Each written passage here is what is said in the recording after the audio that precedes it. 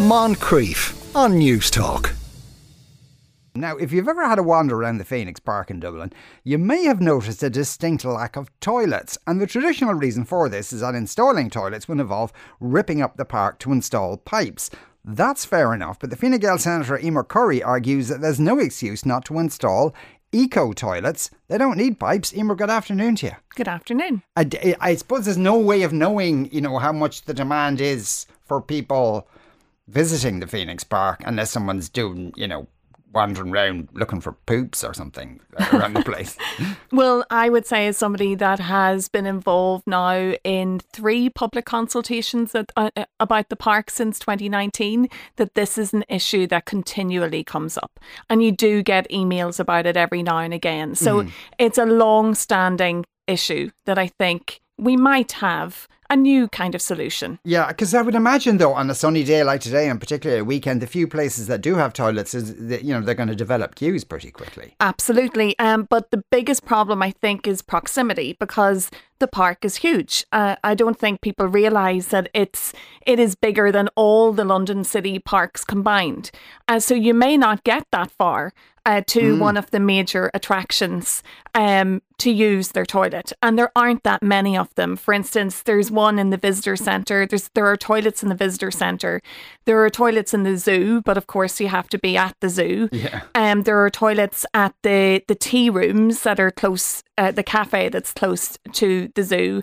And they have them in Farmlee, which is actually, I think most people would consider that nearly like a separate destination in itself. Yeah. And then they have new toilets, which is great, that we've recently heard about in what's called a biodiversity centre.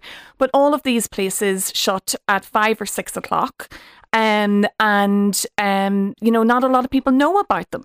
So and people none don't. of those, fun enough, are, sorry to interrupt, but none of them are public toilets per se. They're toilets inside another place. Exactly. So it is a major issue, and it is an issue, I suppose, a barrier to people enjoying the park, being reassured about being in the park. And for some people, it does stop them from going. So I do think I don't think these eco toilets are going to replace the need for the bigger toilets, but they're certainly going to play an important role and can supplement them. Right. So what does an eco toilet look like?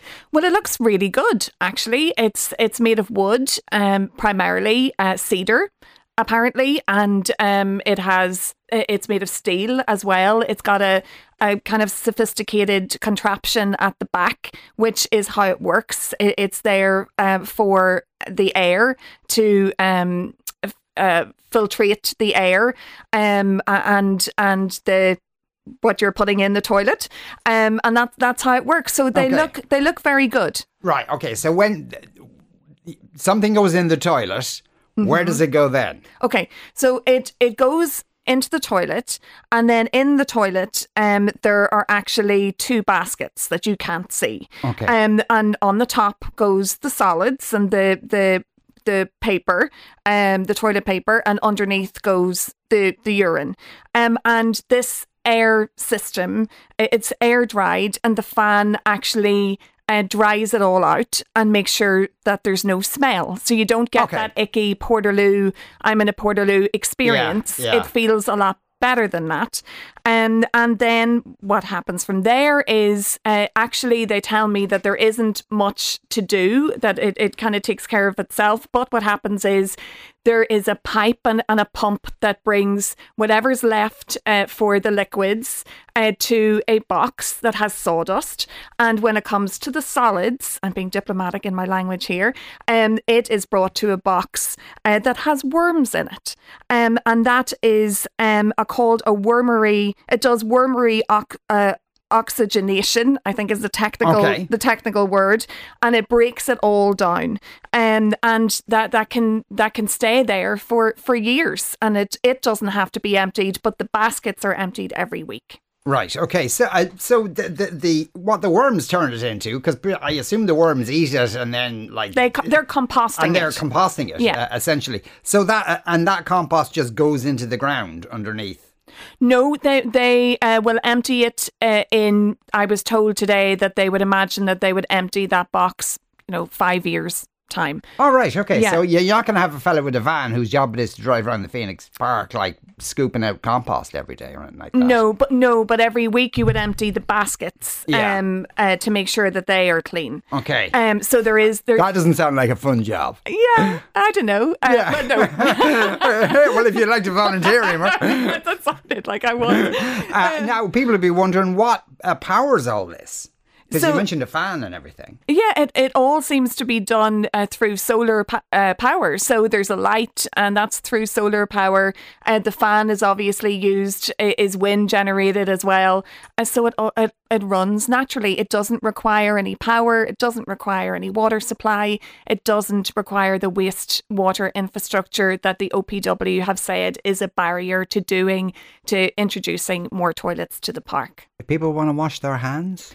Yes, well, there's hand sanitizer. So, it is basic. And as I said, it doesn't replace the proper toilets. But I think there is a need to be met here. And if you're out walking and running in the park and you're caught, then you need a toilet. And that's the kind of scenario that we are in. And let's face it, the park is huge. People explore the park, they roam the park, and they do need options. If they have kids, you bring the kids out for a walk, and even though they've gone to the toilet, they decide 10 minutes in that they need to go to the loo. It is reassuring. It's good for people to have access to toilets, especially whenever there isn't the option of we're told there isn't the option of the bigger infrastructure.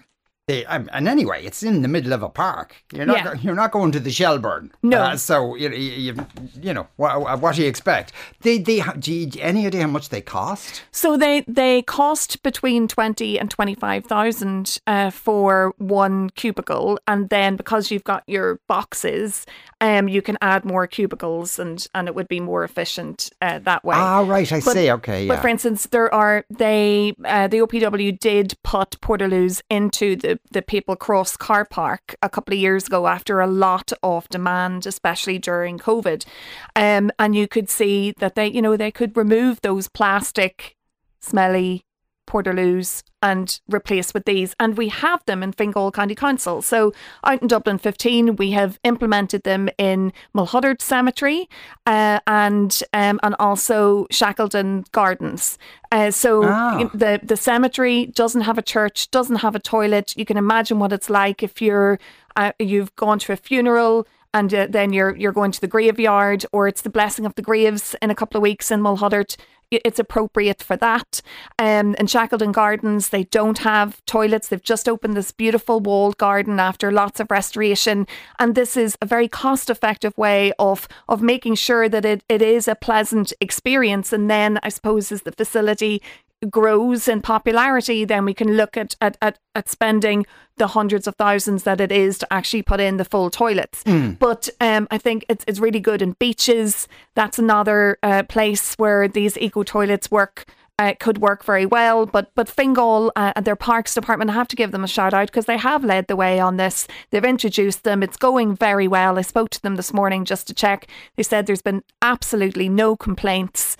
And so I think, the Phoenix Park should look at this. The OPW should consider it. And the ones in Fingal, does somebody have to go out and give them a clean once a week or something like that? Yeah, the park rangers go out and clean them every day. So, right. But they're out there anyway, making sure that the cemetery is running smoothly, the gardens are running smoothly, so they're open to the public, and they do that. David says, one of our listeners, on the subject of public toilets, nobody ever mentions that in the past there were numerous public facilities located around the city, including the Phoenix Park. All were eventually closed due to safety concerns surrounding drug taking, antisocial behaviour and sexual predators. Is that a fair point?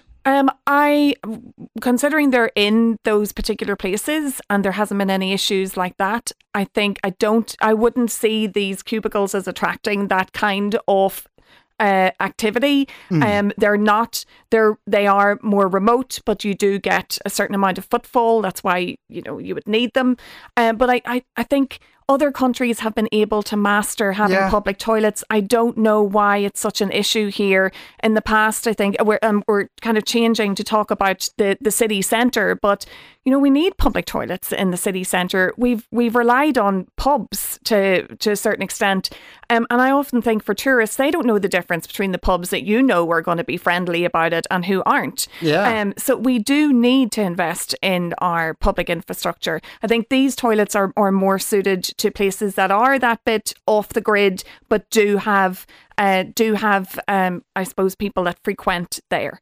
So it has to be right for the location. But take his point, and I think we do need investment in public toilets, and we need them in changing places as well, most definitely. Well, actually, the other side of that, someone says walking my dog in the Phoenix Park has become increasingly difficult because she has a very good sense of smell and a taste for what humans leave behind trees deep in the woods. Toilets would be awesome. So, yes. Yeah. Rather not have that. So you're putting it out there. It's up to the OPW to kind of pick up this ball and run with it. Yeah, look, I've written to them. I've sent them the information from Fingal County Council. They've said they're going to keep it under review, like they do all facilities in the park. Does that just mean go away? It does. But I'm not going away because I'm here.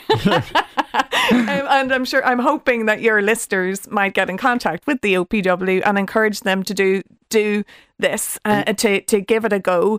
They can need a bit of encouragement to try new things. Yes.